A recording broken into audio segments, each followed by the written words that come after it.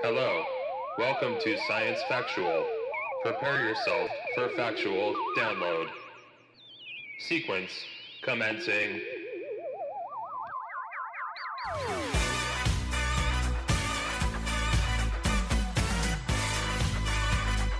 I ain't afraid of no ghosts.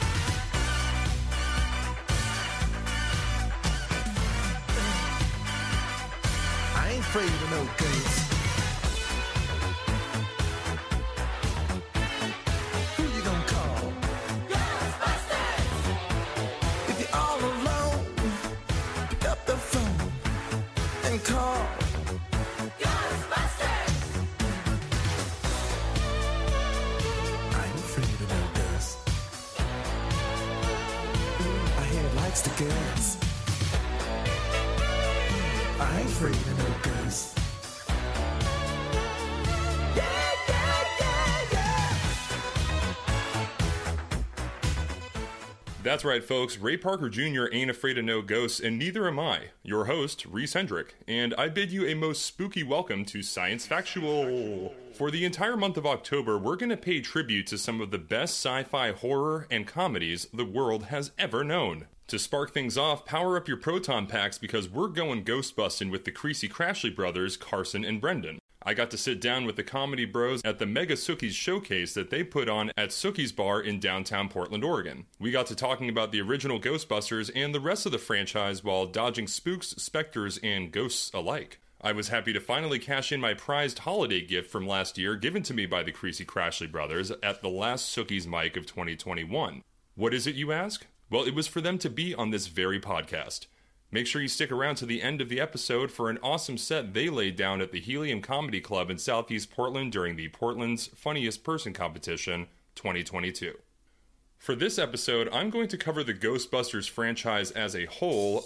What's that? My Auroroscope is going bonkers. That must mean there's an incoming... Spoiler alert! Spoiler alert! By the way, an horoscope, aka a PKE meter or psychokinetic energy meter, is standard issue for any Ghostbuster, just in case you were thinking of going as one for Halloween. That plus a proton pack and a portable containment unit, of course.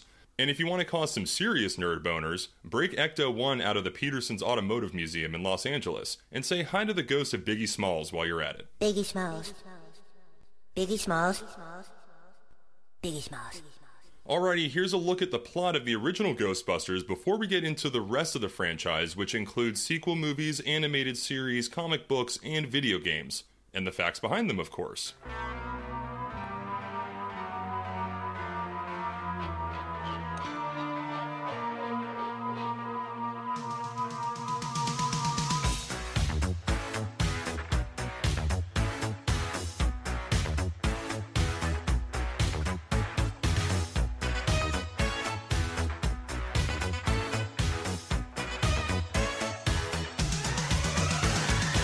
After Columbia University parapsychology professors Peter Venkman, Ray Stantz, and Egon Spengler experienced their first encounter with a ghost at the New York Public Library, the university dean dismisses the credibility of their paranormal-focused research and fires them. The trio responds by establishing Ghostbusters, a paranormal investigation and elimination service operating out of a disused firehouse.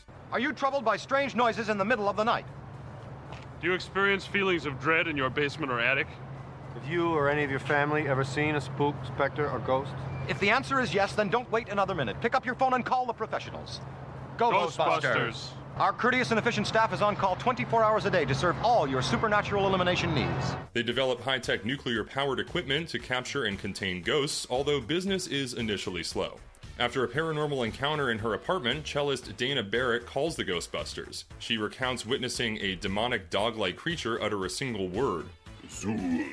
Ray and Egon research Zool and details on Dana's building while Peter inspects her apartment and unsuccessfully attempts to seduce her. The Ghostbusters are hired to remove a gluttonous ghost Slimer from the Sedgwick Hotel.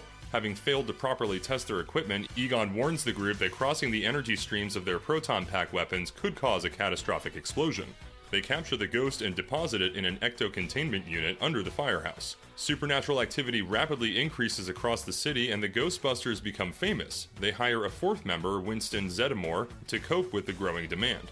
Suspicious of the Ghostbusters, Environmental Protection Agency Inspector Walter Peck asks to evaluate their equipment, but Peter rebuffs him.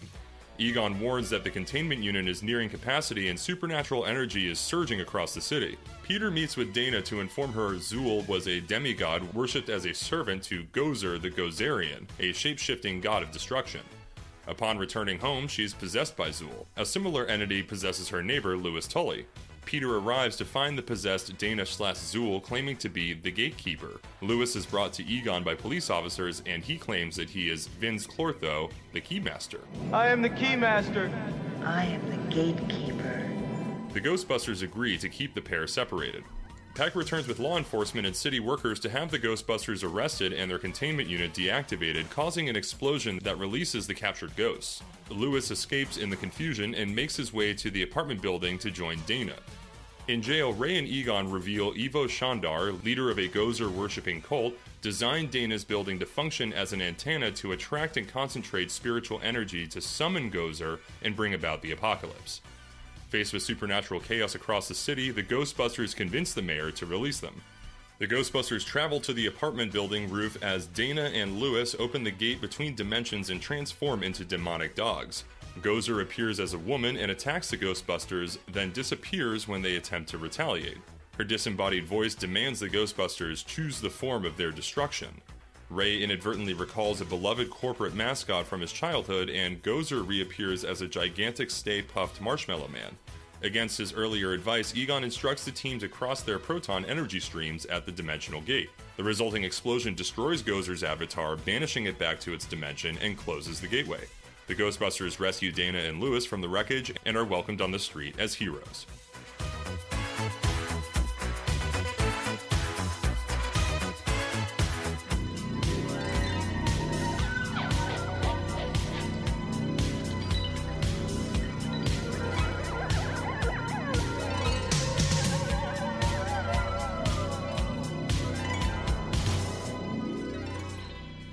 Now, I won't be getting into the plots of the other movies too much outside of some factoids, since the interview with the Creecy Crashley Brothers focuses mainly on the principal film of the franchise, so let's start off with some background before getting into the extended universe.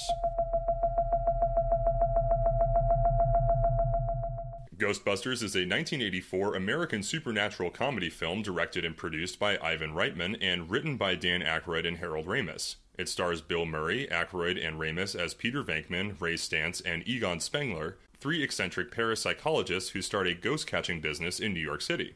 It also stars Sigourney Weaver and Rick Moranis and features Annie Potts, William Atherton, and Ernie Hudson in supporting roles. Based on his own fascination with spirituality, Aykroyd conceived Ghostbusters as a project starring himself and John Belushi, in which they would venture through time and space battling supernatural threats. Following Belushi's untimely death in 1982, and with Aykroyd's concept deemed financially impractical, Ramis was hired to help rewrite the script to set it in New York City and make it more realistic. It was the first comedy film to employ expensive special effects, and Columbia Pictures, concerned about its relatively high $25 to $30 million budget, had little faith in its box office potential. Incredible. Filming took place from October 1983 to January 1984 in New York City and in Los Angeles. Due to competition for special effects studios among various films in development at the time, Richard Edlund used part of the budget to found Boss Film Studios, which employed a combination of practical effects, miniatures, and puppets to deliver the ghoulish visuals. Ghostbusters was released on June 8, 1984 to critical acclaim and became a cultural phenomenon. It was well received for its blend of comedy, action, and horror, and Murray's performance was often singled out for praise. Incredible. It earned $282.2 million during its initial theatrical run, making it the second highest grossing film of 1984 in the United States and Canada, and the then highest grossing comedy ever. It was the number one film in theaters for 7 consecutive weeks, and one of only 4 films to gross more than $100 million that year. Further theatrical releases have increased the total gross to around $295.2 million, making it one of the most successful comedy films of the 1980s. In 2015, the Library of Congress selected it for preservation in the National Film Registry. Its theme song, Ghostbusters by Ray Parker Jr., was also a number 1 hit. Who you gonna call? Ghostbusters! With its effect on popular culture and a dedicated fan following, the success of Ghostbusters launched a multi-billion-dollar multimedia franchise. This included the popular animated television series The Real Ghostbusters in 1986, its sequel Extreme Ghostbusters in 1997, video games, board games, comic books, clothing, music, and haunted attractions. Ghostbusters was followed in 1989 by Ghostbusters 2, which fared less well financially and critically, and attempts to develop a second sequel paused in 2014 following Ramis's death. After a 2016 reboot received mixed reviews and underperformed financially, a second sequel to the 1984 film Ghostbusters Afterlife was released in November of 2021, which did markedly better. Now, what made that 2016 reboot stand out is that the Ghostbuster team is actually made up of all women. We had Melissa McCarthy as Dr. Abigail Abby Yates, Kristen Wiig as Dr. Erin Gilbert, Kate McKinnon as Dr. Jillian Holtzman, we have Leslie Jones as Patricia Patty Tolan, and Chris Hemsworth as Kevin Beckman, the secretary. Alright, here are some ectoplasmic facts about Ghostbusters that will definitely turn you into a believer. We're ready to believe you!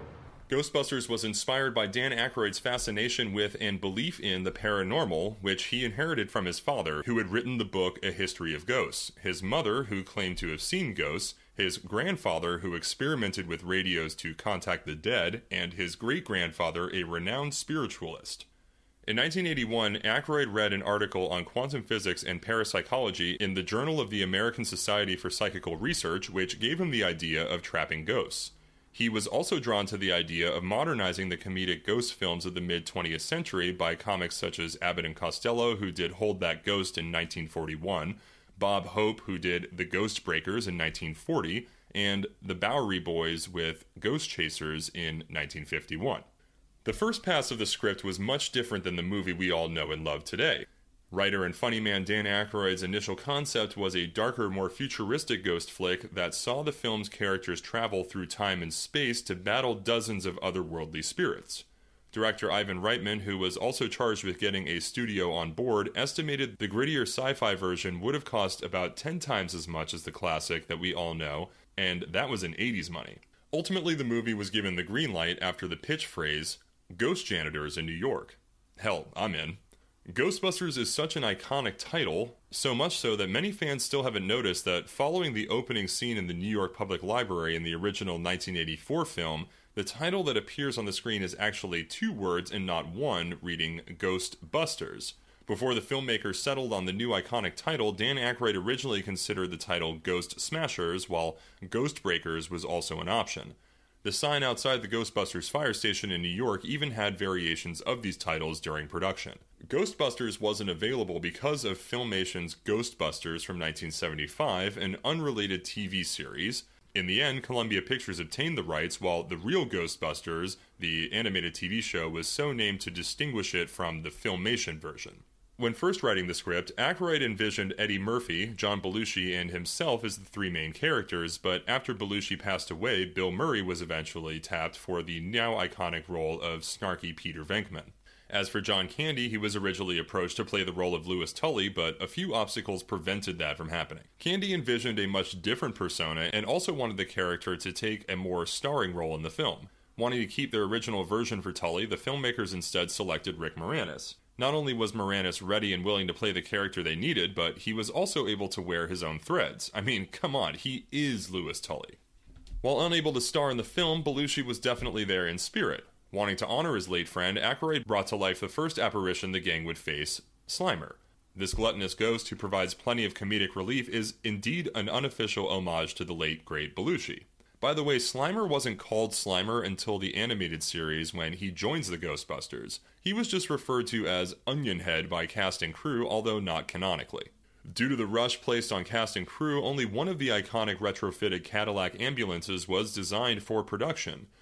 Typically, movies with iconic vehicles have several backups, but budget and time restraints made that infeasible this time around. Ironically, the vehicle went kaput during the final scene, but thankfully the print was in the can and production was wrapped.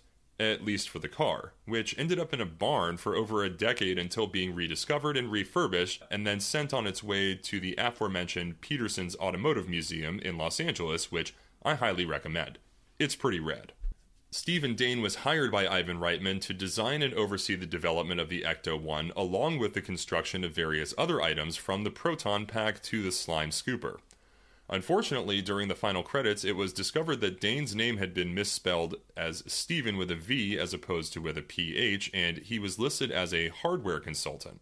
Considering Dane is responsible for the design and creation of the Ecto-1 along with the particle thrower, gigameter, and slime blower, incorrectly spelling the man's name and grossly underappreciating Dane's contributions to the film seemed like a slap in the face, especially considering he finished everything asked of him in only 2 weeks. So, who are you going to call? Because producers set up a toll-free 800 number prior to the movie's release as a publicity stunt. The phone rang to a pre-recorded message from Murray and Aykroyd. The number got so many calls, though, that it was eventually shut down. Now who are we going to call? The number received 1,000 calls every hour, 24 hours a day for several weeks. No wonder it got shut down. Hook and Ladder 8 building that served as the Ghostbusters HQ in the movie is a popular tourist location in New York, but what some fans might be surprised to learn is that the building is actually a fully functioning firehouse and has been around for more than a century. So the interior was shot at an abandoned fire station in Los Angeles. The Hook and Ladder 8 was built in 1903, which actually predates the fire department of New York. It was established during a time when the firefighting forces made up of loosely associated companies of volunteers. In 1984, Huey Lewis famously sued Ray Parker Jr., suggesting that Ghostbusters ripped off his 1983 hit, I Want a New Drug. I want a new drug. Want the world away. Want the world keep me up all night. Want the world make me sleep all day. The two parties settled out of court after 11 years of back and forth while agreeing to keep the details of the suit confidential. An agreement that Huey Lewis apparently broke, which prompted Ray Parker Jr. to countersue in 2001. Damn, that 80s beef runs deep. Beyond the main cast, there were a few cameos that you may have either missed or forgotten. The first is Larry King. The longtime talk show host made his very first cinematic cameo in Ghostbusters as himself, but Ron Jeremy also appears as an extra among a crowd of onlookers in the final scene. He later went on to star in a porn parody entitled, This Ain't Ghostbusters, XXX. Aside from Ghostbusters and Ghostbusters 2, here's everything else within the extended universe to a degree. I mean, there's a lot. We have Ghostbusters Answer the Call from 2016, Ghostbusters Afterlife, The Real Ghostbusters, which ran from 1986 to 1991, video games including the titular pieces per movie, as well as Sanctum of Slime, Extreme Ghostbusters for Game Boy Advance, and Spirits Unleashed, which came out this year. There are also over a dozen comic book arcs, including a crossover with the Teenage Mutant Ninja Turtles. Now, these are some great facts, no doubt, but they're definitely not the end-all info on the Ghostbusters franchise. There are countless pop culture references made out there, so instead of spoiling them for you, I'll let you discover them supernaturally on your own.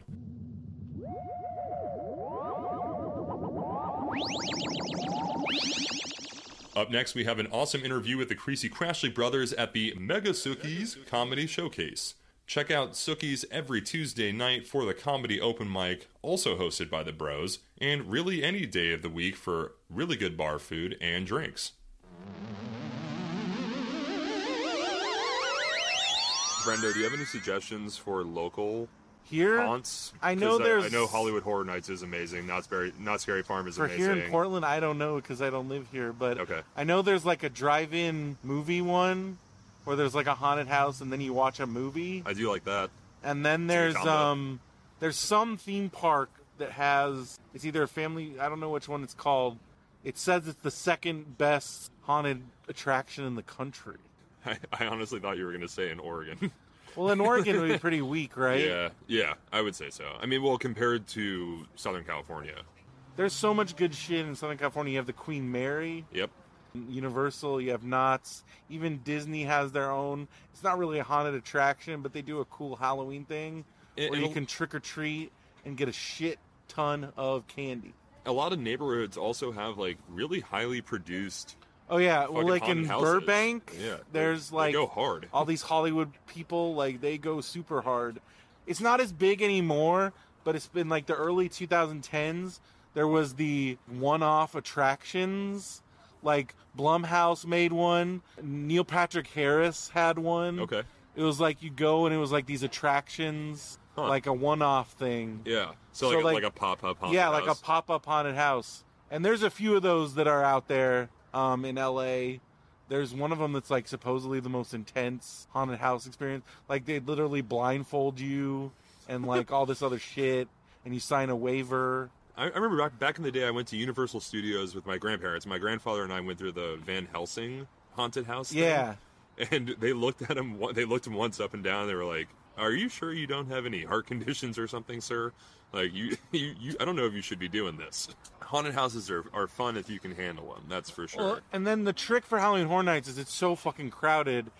It's worth spending the $100+ to get the front of the line pass. Oh, definitely, yeah. Because like that's what we did every year. The thing I love about Universal Studios in Hollywood is you get to do the Terror Tram, which is the backlot tram. Normally, you get off the tram and you walk through a lot of the set pieces. Sure. Like you walk through the Bates Motel set. Right. You walk through the War of the Worlds crash site, and they have like fucking monsters popping out and shit. It's fucking dope. Yeah. They have a photo op in front of the Psycho House. It's really awesome. cool. Yeah. I love when, those minds behind the movies kind of have that free range. And the Universal ones, like the Knott's haunted houses are good, and they're getting better. Like I did notice the last time I went to Knott's, the quality of the haunted houses had increased quite a bit. They're more theatrical because the Universal Studios, you feel like you're on a movie set. Like you're on the set of Nightmare on Elm Street. You feel like you're on the set of practical Halloween. effects have gotten so much better over the years. I mean, if you look at, like, if they were to remake Hellraiser with just practical effects, it would be fucking amazing. I'm curious about the new Hellraiser that's coming out. Well, but again, a lot of that relies on, I would assume, CGI. Oh, we are now joined by the other half of the Creecy Crashley Brothers. I was just talking with Brendan. This is now Carson. Hello. What's up? We made it to the podcast. Yes. Live from Mega Sookies. Live from Mega Sookies. Thank you for calling it Sookies, because people have been. This is a point of contention with me and some of the bros. Is it Sookies or Sookies? I prefer Suckies. Well, it's Korean, so I don't know. Okay. Yeah. We'll have to look up the phonetics on this. It's a dude's last name, and he's 86 from his own bar, so it's not a vampire from the south. Okay, vampire lover. I am going Suki based on True Blood, so I'm glad that you said that. R.I.P. Former Portland Comedy Fantasy Football League Sookie's Stacked House. Oh, R.I.P. That's the R.I.P. I want to hear. I'm tired of hearing about the Queen. Chris was telling me there is a new Sookies League. They restarted it. Boo, without us. Oh, bummer. Can't have a league. But one of my friends, the comedian Dan Weber, one year won the Sookies Fantasy Football League. Okay. And when I told him, after he won the championship game, he told me, I forgot I was in that league. I looked back. He auto-drafted, got really lucky with injuries, never touched his lineup, and I was like, that's the end of that fantasy league. Man, to win on an auto-draft. And forgot he was in it. Never touched his lineup the whole season? Not once, man. Well, shout out Dan Weber. I think he even won on his bye week. God bless him. And America. All right. Also, hail Satan. So, before we get too far into Ghostbusters, which is what we are here to talk about... I'm afraid of it. I'm afraid of it. Yeah, and... I am afraid of it. You are afraid. Yeah. I mean, it is spooky. False advertising right away. Like, if you see a ghost, you're afraid of it. I don't care who. I watched it when I was 5, and it was scary. I don't care if you're Venkman. And this dude was 3. I don't care if you're the other guy. You're scared. That was a question, if you were afraid of ghosts. So the answer is yes. Absolutely. Okay. Absolutely. There was one time where Carson, I don't know if he was being facetious on purpose or he was really scared, but he had convinced me that Mr. Boogedy was in his room. Okay. And we huddled downstairs until our parents woke up, and I was very scared. You know, I used to run up the stairs. We had a weird light switch situation in our house where, if it was flipped a certain way at the top of the stairs versus the bottom of the stairs, you'd have to turn it off at the bottom and run up to the top and turn it off. Good luck trying to beat the light. Yeah, that's true. Even the flash. It's so fast. Yeah. Light is quick. Blink and you'll miss it. So, what are your Instagrams? Carson Creecy. At Brendo Man. at Brendoman, at Carson Creecy. You can follow them on Instagram. Check out all of the awesome stuff that they have going on. What's your first exposure to sci-fi? Because, Brendo, we were talking about the Star Wars trading card game. I saw my first exposure to sci-fi was my dad took me to see Jedi on the premiere. Nice. When I was 3. Not even 3, I was almost 3. Because it came out in May of 83. Did he dress you up as an Ewok? I don't think so. Okay. I just remember very clearly I yelled out during the movie, like, they're going to kill the Ewoks, and my dad was like, do not talk during the movie. We don't do that. And I remembered that. I held on to that. Like, don't talk during the fucking movie. My dad didn't, but I do. So fuck him and fuck you too. But that's my first memory is seeing Return of the Jedi with my dad. Okay. Because he was a huge Star Wars nerd. Then he took us, one of our great cinematic memories was we saw Nickelodeon Theater in San Diego. I think it's gone. I don't know. It might still be there. I can still celebrate it. Yeah. Yeah, but we saw all 3 of them in a row in 35 millimeter. And my favorite thing as a fat kid was it was unlimited popcorn. And we saw that is we were there gimmick. all day just eating popcorn, watching Star Wars. I ate so many Sour Patch Kids, my tongue stopped working. It was like swollen.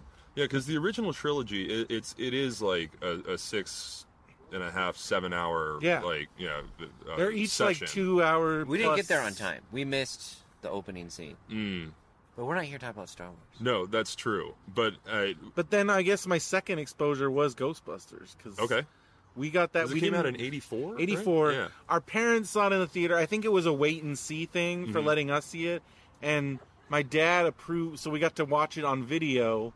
And it was like the first VHS we watched. This was in the days where we rented a VCR and then rented tapes at 7-Eleven. Came like that thick plastic case, like Power Tools. Oh, sure. And we rented the tape so much at 7-Eleven that my mom's like, why don't we buy this tape? But it was still like... The VHSs were like $50, $70 still $50 back then. to $70. Oof. And for my birthday in 1985, or maybe 86, we got the VHS tape. It was the first one we ever owned. Any lunchboxes, thermoses? Oh, hell yeah. I definitely had a real Ghostbusters, the cartoon lunchbox. Yeah. And we had figures. Yeah. Carson, one year for his birthday, got this... TIE Fighter. He got this thing where... Sick. He got this thing where you projected the ghost, like the gun, projected the ghost on the wall, and then you could shoot it. Nice. That was pretty rad. We had a lot of Ecto Cooler in the lunches. So much Ecto Cooler. And then... Still taste it. Yeah, so tangerine. what is that taste profile? Tangerine? It's orange tangerine. Okay. That is the taste profile. Was it white, though? It was green. Green.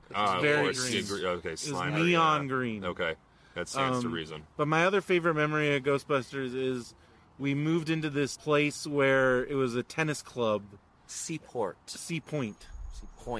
And there were not many other kids. A lot of old people telling us to get our bikes off the sidewalk. And then our So- parents are telling us Sea Point get sounds your like that bikes kind of place. out of the street. Yeah. So our dad, they turned our garage. They let us use, because we had a separated garage. And we got to use it as our You're fucking Ghostbusters headquarters. Sick. And it was our Ghostbusters headquarters. It was fucking dope. Did you have an Ecto 1, like, radio, there was our radio wagon. flyer? Our wagon was our radio flyer, was our Ecto 1. Sick. One of my favorite things was my radio flyer because I could turn it into other things. Yeah. Disappointing movie, Radio Flyer, by the way. Very sad. Like a sad, crying buffalo. Okay. I'll strike it off my list. It's just such a wonderful product. I had it right after Jacob's Ladder. So poorly translated to film. Yeah. Tom Hanks plays an alcoholic. Tom Hanks, America's Dad. What a diverse actor. All right. So, Ghostbusters is one of those few movies that combines like fantasy or the paranormal with science fiction. Yeah. You know, I love it for that reason. And because most importantly, Bill Murray. Yes. Well. And then like Dan Aykroyd was super into the paranormal. Like his whole family. Oh yeah. He comes from a line of like ghost hunters. Yeah. Yeah. And Dan like Aykroyd goes weirdos. Deep, yeah. Like real weirdos. Yeah, I feel like he was channeling, that kind of life experience with his character. He's such an unflinching believer. His curiosity is shot. That was more present in the second film. But but that's kind of Dan Aykroyd's fantasy. Like he's writing the script. It's like, well, this is my guy. What does he do? Well, he wrote it with Harold Ramis, right? Yeah. Folklore owner. So this, I was going to save this question for later, but Ghostbusters 1 or Ghostbusters 2? I mean, 1 for sure, but I love Ghostbusters 2. I do also love Ghostbusters 2. I am an unadulterated lover of Ghostbusters 2. That was maybe a better New Year's movie. That was the first movie, sequel that I was super, super pumped for. And delivered. It did deliver. I remember as soon as I saw the preview, I was like, holy shit, Ghostbusters 2 is coming out. If you were in Ghostbusters for the ectoplasm, you fucking loved the second one. And that was also the summer of 1989, which might be the greatest summer of movies ever. Yeah, Batman, Last Crusade, Honey, I Shrunk the Kids, Ghostbusters 2. There's a serious amount of good in that movie. Rick Moranis fucked in the late 80s, turn of the 90s. Oh, yeah, dude, Parenthood? Yeah. Rick Moranis. He's kind of underrated. And he's amazing in Ghostbusters and yes. Ghostbusters 2. Great. So who is your favorite paranormal investigator? I'm an Egon fan. Nice. Same. I will go to Kate McKinnon's Egon parallel. Yeah. All right. Nice. You can watch Kate McKinnon's face in I love Kate McKinnon's face. In that movie, in any scene. Kate McKinnon's Hillary Clinton cracked me up. Is one of the best characters in SNL history. It rivals Will Ferrell's Bush. And her version of Booyah on SNL. Oh, I've not seen that in particular. The one that Rob Schneider the one said that pisses off. The one that people are like, SNL is dead because Kate McKinnon is Hillary Rodham Clinton sang a sad song, and it was weird. It's a weird move. Well, it was the week of the it was right after Trump won. But you know what? I thought it was very moving. Captures the moment for me. Okay. It did for me, too. SNL's pretty good for that, actually. Well, speaking of SNL, the whole lore around Ghostbusters where it was supposed to be Belushi, John Candy, Eddie Murphy. I would have loved to have seen that version. Yeah, Eddie Murphy. Murray, not in the original cast, right? Or he was a different Ghostbuster? No, I think he was in it. And I want to say Kinison, but that was Ninja Turtles. Yeah. Kinison was supposed to be a Ninja Turtle. Oh, man. So I love Sam Kinison. Kind of that old guard. Supposed to be Splinter in Ninja Turtles? No, he was going to be a Ninja Turtle. There's a version of Ninja Turtles where it was Sam Kinison and 3 other comedians. It's fucking weird. I mean, I like Ernie Hudson.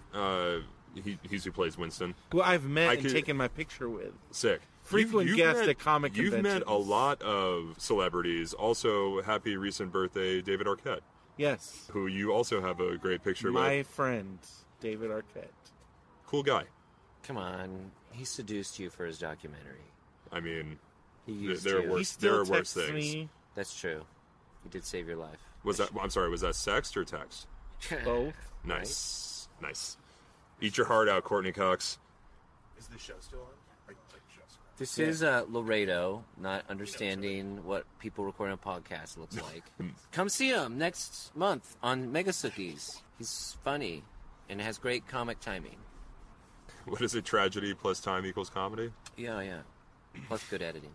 Yes. Well, the tragedy of that interruption may very well get edited out. Keep it in. Keep it in? That stays too. It has been decreed. Yeah, I love Egan. I love Ray, just because he's like the ultimate ghost hunter. I feel like he's what every other ghost hunter aspires to be like. He is the heart of the Ghostbusters, and they never explain the technology. He just kind of has it racked up there. And then Egan is just along for the ride too. He's like, "Yep, I understand what's going on. I made this containment unit that contains ghosts, right? Yeah, and these proton packs, with nuclear accelerators on them." His specialization in engineering school was Deus Ex Machina engineering, but it worked. And then the technology got even more crazy, especially in Afterlife. You had the Ecto-1 with the proton blaster side door.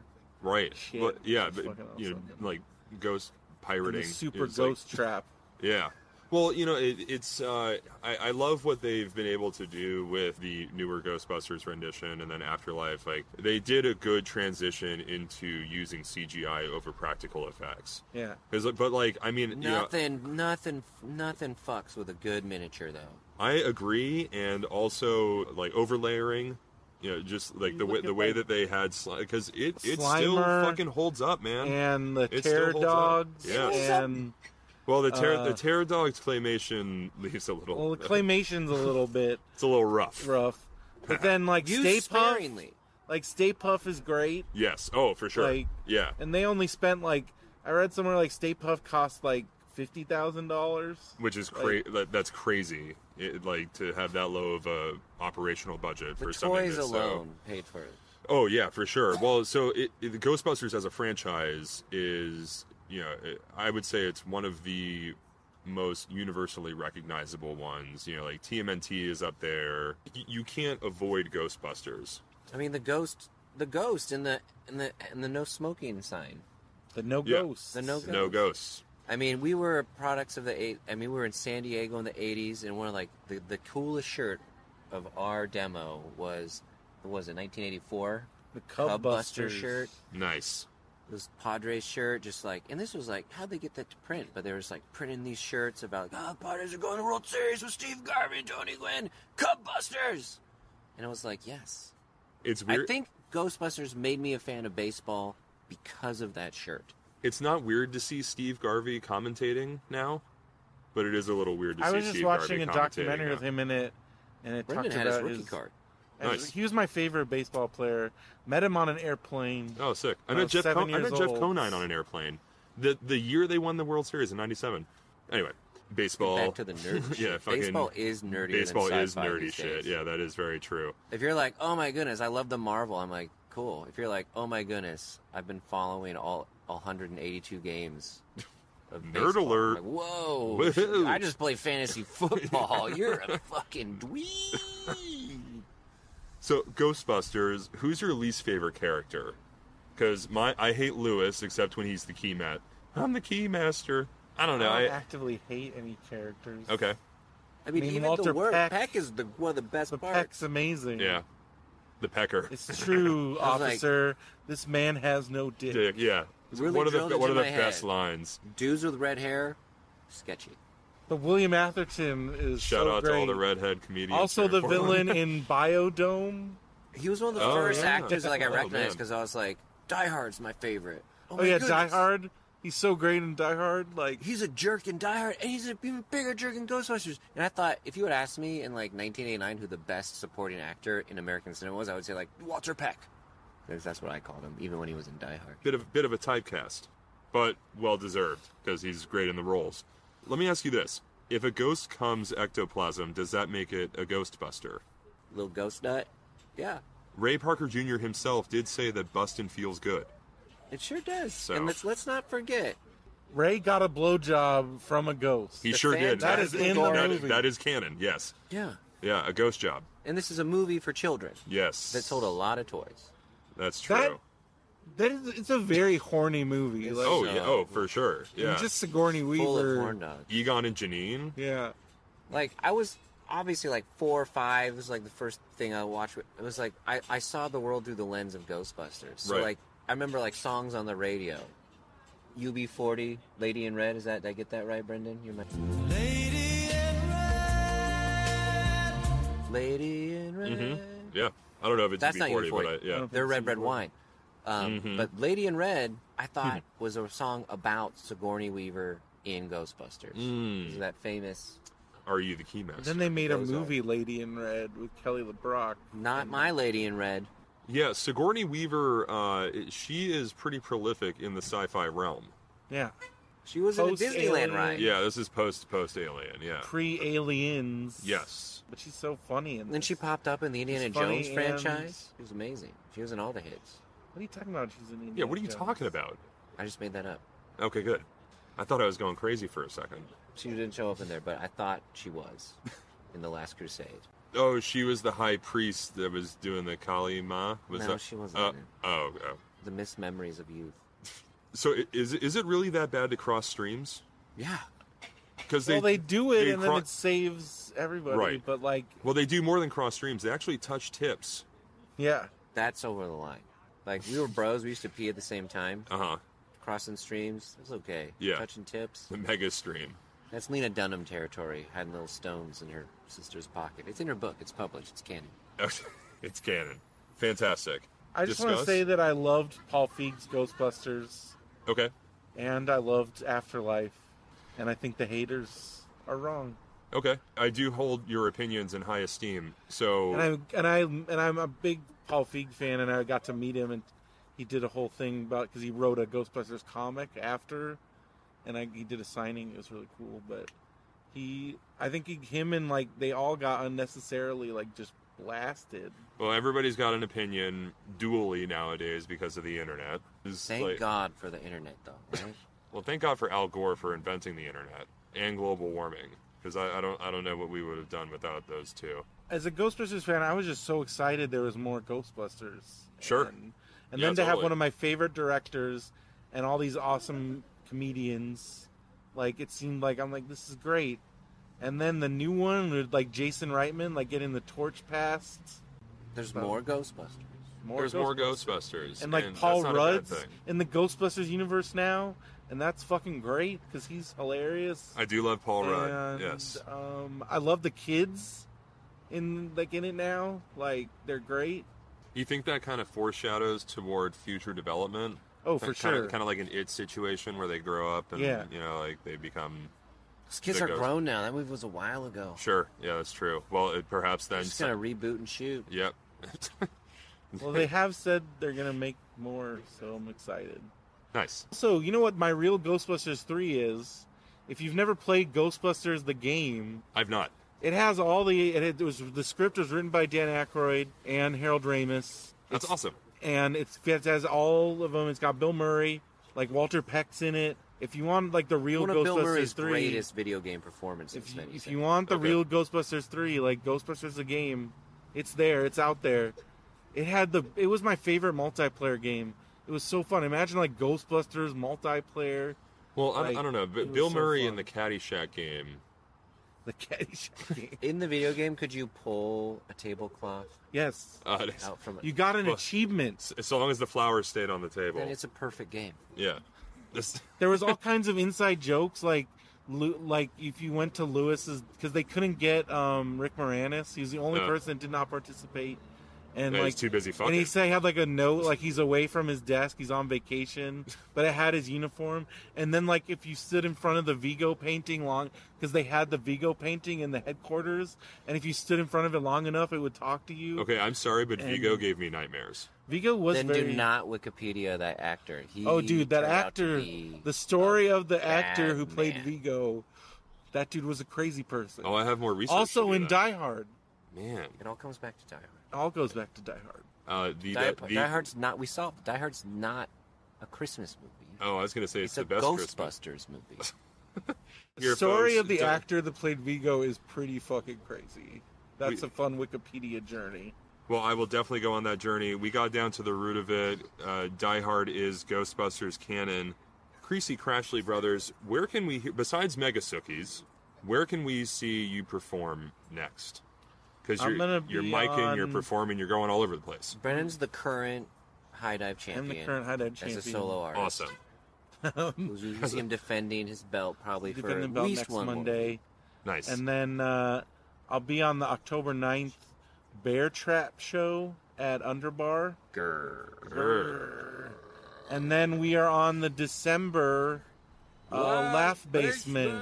Oh, nice. Creecy Crashley Brothers. And we're also... It's a great show. Look for us hosting an after party at Comedy Festival in the near future. Yeah. Oh, cool. Very cool. Well, again, that's Brendo Man. I'm Brendo Man on all things. Twitter, Instagram, YouTube. You can check out our sets on YouTube. Carson Creecy on Instagram. On the Instagram. Fellas... Even though that's his old name. Is that your dead name? And it's a private account, so I'll have to approve every one of you. Nice. What's your... Crashley, but I didn't change it on Instagram. Okay. Well, you heard it here, folks. Good folks. Yeah, I folks. Went full Swedish. Went full Swedish there. Not to allude. Vi hade badana fantastiska. We'll be at the Furkies after this. Firkin Tavern, home of the open mic. And we're singing a special song next at week. the Firkin Tavern next week. I love your songs. Our youth pastor will be very proud. One of the last times everything we know. that I cried laughing from something was when you two were at Funhouse Lounge. You know, my brain is blanking on the song, but I remember the laughter, and that's what counts. Forgettable musical comedy. Forgettable musical comedy from the Creecy Crashley Brothers. All right, well, hey, thanks, guys. Appreciate you. Thank you.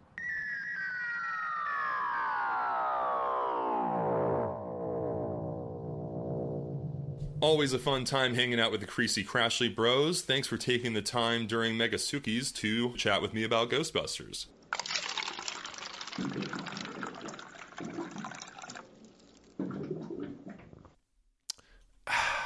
Alrighty, for this week's water cooler fact, I'll be doing heroin. No, instead we're going to answer the question, what's the deal with all the ghosts? And for that, I visited trustyoldlivescience.com for an article written by Benjamin Radford, which poses the more useful question, are ghosts real? If you believe in ghosts, you are not alone. Cultures all around the world believe in spirits that survive death to live in another realm. In fact, ghosts are among the most widely believed of paranormal phenomenon. Millions of people are interested in ghosts, and thousands read ghost stories on Reddit every day, among other things. A 2019 Ipsos poll found that 46% of Americans say that they truly believe in ghosts. The nation is discerning in its undead beliefs, with only 7% of respondents saying that they believe in vampires. The idea that the dead remain with us in spirit is an ancient one, appearing in countless stories from the Bible to Macbeth. It even spawned a folklore genre, ghost stories. Belief in ghosts is part of a larger web of related paranormal beliefs, including near-death experience, life after death, and spirit communication. The belief offers many people comfort. Who doesn't want to believe that our beloved but deceased family members aren't looking out for us or with us in our times of need? People have tried to or claimed to communicate with spirits for ages. In Victorian England, for example, it was fashionable for upper-crust ladies to hold seances in their parlors after tea and crumpets with friends. Ghost clubs dedicated to searching for ghostly evidence formed at prestigious universities, including Cambridge and Oxford, and in 1882, the most prominent organization, the Society for Psychical Research, was established. A woman named Eleanor Sidgwick was an investigator and later president of that group and could be considered the original female Ghostbuster. In America during the late 1800s, many psychic mediums claimed to speak to the dead, but were later exposed as frauds by skeptical investigators such as Harry Houdini. One difficulty in scientifically evaluating ghosts is that a surprisingly wide variety of phenomena are attributed to ghosts, from a door closing on its own to missing keys to a cold area in a hallway, to a vision of a dead relative. When sociologists Dennis and Michelle Voskuhl interviewed ghost experiencers for their 2016 book Ghostly Encounters, The Hauntings of Everyday Life, they're quoted as saying, "Many participants were not sure that they had encountered a ghost and remained uncertain that such phenomena were even possible, simply because they did not see something that approximated the conventional image of a ghost. Instead, many of our respondents were simply convinced that they had experienced something uncanny. Something inexplicable, extraordinary, mysterious, or otherwise eerie. Thus, many people who go on record as claiming to have had a ghostly experience didn't necessarily see anything that most people would recognize as a classic ghost, and in fact, they may have had completely different experiences whose only common factor is that it could not be readily explained. Personal experience is one thing, but scientific evidence is another matter. Part of the difficulty in investigating ghosts is that there's not one universally agreed upon definition of what a ghost is. Some believe that they are spirits of the dead who for whatever reason get lost on their way to the other side. Others claim that ghosts are instead telepathic entities projected into the world from our minds. Still others create their own special categories for different types of ghosts, such as poltergeists, residual hauntings, intelligent spirits, or shadow people. Of course, it's all made up, like speculating on the different races of fairies or dragons. There are as many types of ghosts as you want there to be. There are many contradictions inherent in ideas about ghosts. For example, are ghosts material or not? Either they can move through solid objects without disturbing them, or they can slam doors shut and throw objects across the room. According to logic and the laws of physics, it's either one or the other. If ghosts are human souls, why do they appear clothed and with presumably soulless inanimate objects like hats, canes, and dresses? Not to mention the many reports of ghost trains, cars, and carriages. If ghosts are the spirits of those whose deaths were unavenged, why are there unsolved murders, since ghosts are said to communicate with psychic mediums and should be able to identify their killers for the police? The questions can go on and on. Just about any claim about ghosts raises logical reasons to doubt it. And doubt it I most certainly do, in the Ghostbusters sense. We're ready to believe you! I mean, I'm not one to deny the potential for paranormal experiences to have a yet unknown scientific explanation, but perhaps someday science and superstition will become indiscernible.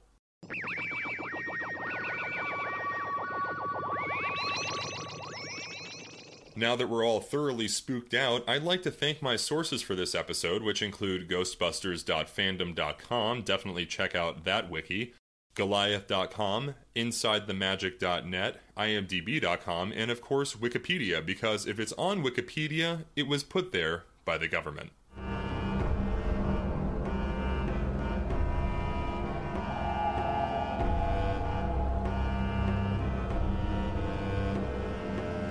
I'm super stoked for next week as we continue our dark voyage throughout the month of October with a dive into the Resident Evil franchise with the super rad Jasmine Pettit, host of the Telltale Showcase at the Chapel Theater in Southeast Portland. Visit telltalepdx.com for more info on performance dates, and remember to get vulnerable and take no shit. That episode airs Tuesday, October 11th from 8 to 9 a.m. We've also got an awesome lineup for the rest of October. On October 18th, the fabulous Sagan Genesis and I will be getting into the cult classic Rocky Horror Picture Show. Research for that episode will definitely include a trip to the Clinton Street Theater with my lovely wife Amanda for a live performance and showing. I've loved going to Rocky Horror Picture shows ever since a 16-year-old me got de-virginized with a group of other nerds back in good old Los Angeles at the New Art Theater. Stop on by the Fourth Wall PDX as part of the Dark Arts Festival on Sunday, October 23rd for fun and debauchery as we record live with guest comedian and one of my favorite people, Billy Chambers. We get into my favorite sci-fi horror film Event Horizon with the Dark Lord himself, Michael Garcia, in front of a live audience. You're going to want to get spooky with us there. I know I'll be consuming an unholy amount of Count Chocula. Make sure you check out fftheshow.com/Dark Arts Fest 2022 for performance dates and locations. I'll also be performing stand-up sets at Fourth Wall and Kelly's Olympian throughout the festival. Hail Satan! Wrapping up the month, we have an extra special Halloween episode with hilarious comedian Seth Allen, where we cover everyone's favorite mischief makers, Gremlins. Shout out to my crush and firm top 5 member, Greta. I love you. You can catch those episodes airing every Tuesday morning throughout the month of October right here on Spooky Pines Radio. Oh, wait, I mean Shady Pines Radio. Follow Shady Pines Radio on the social medias, donate to the Patreon page for access to cool stuff, and to support this amazing community-driven radio station coming to the universe live from Portland, Oregon. Hey, before we ghost on out of here, how's about we get a dose of the ha-has from the Creecy Crashley Brothers? Here they are at this year's Portland's Funniest competition at Helium Comedy Club. Enjoy.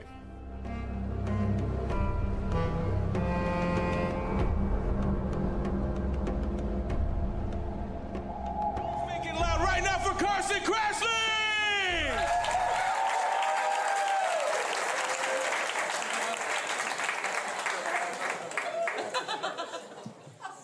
Oh, wow, very nervous. My English, I'm a Swedish comedian, Creecy Crashley. This is my friend, little Brendo, brother, yeah.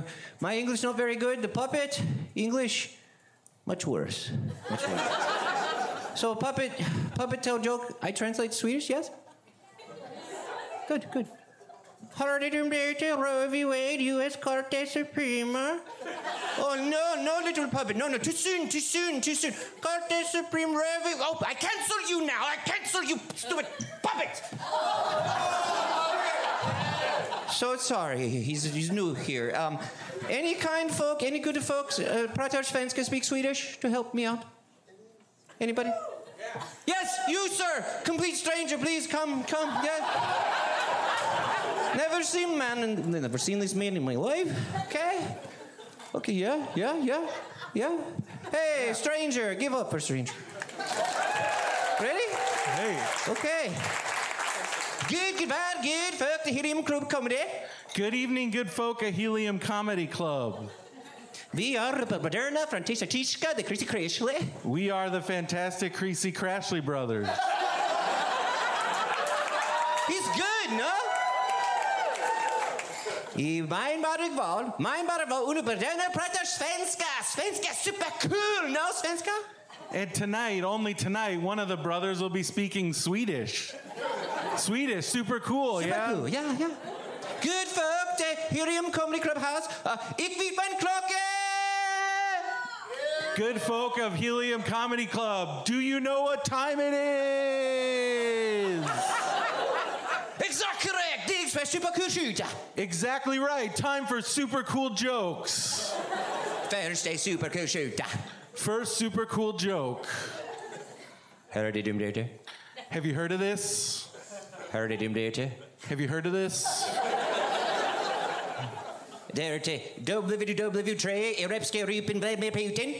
This World War III and this Russian butthead, Vladimir Putin.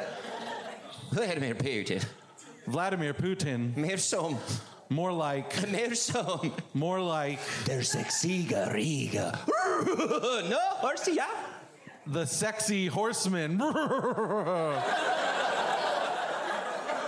Oi. Vladimir Putin, nu ska bombernas, or nu ska underkutta blota. Hey, Vladimir Putin, are you gonna bomb us or make my panties wet? Super underkutta blota. Super wet. A good folk at the Comedy Club Helium, the Verdurner for the Tishka, the Creecy Crashley, no so house at Underlin, a Charler, Vladimir Putin, into Hypnotishka Nip. No.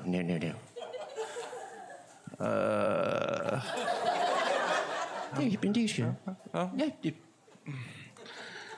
Ladies and gentlemen, the fabulous Creecy Crashley Brothers are not here to talk about Vladimir Putin. No. Or his hypnotic nipples. No. Super hypnotishka nips, but no. Super hypnotic nipples. The Moderna Fantatishka, the Creecy Crashley, house to Esther Underlin, and only unto Underlin. The fabulous Creecy Crashley Brothers are here for one reason, and one reason only. To sing a song. I do, true. We don't understand crypto, no.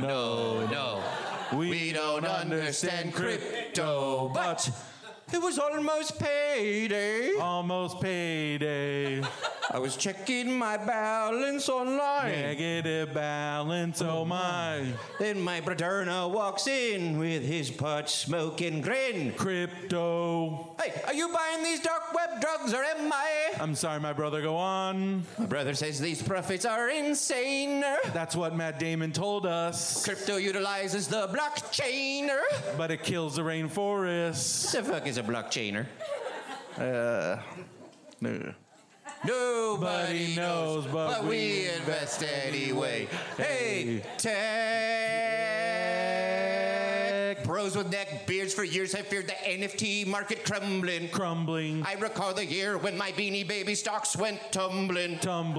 Crypto is a grift, not a GIF, nor a GIF. Your bored apes are worth nothing. We're dealing with fiduciary themes, not meant for human beings. Do you understand, Helium Comedy Club? No. Still don't understand. Well, talk to us after the show. We're selling NFT shirts and consulting on Roth IRA. Good night, good folk, Creecy Crashley Brothers. Good night, stranger.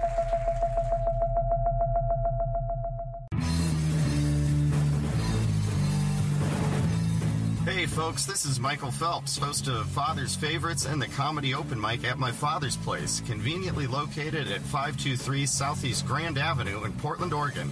Mic sign-ups are Fridays at 8:30 p.m. Come on by for some awesome breakfast food, great drinks, and the best comedians Portland and the Pacific Northwest has to offer.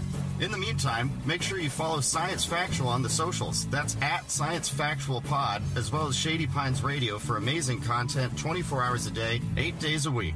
Download the app today wherever you procure your apps.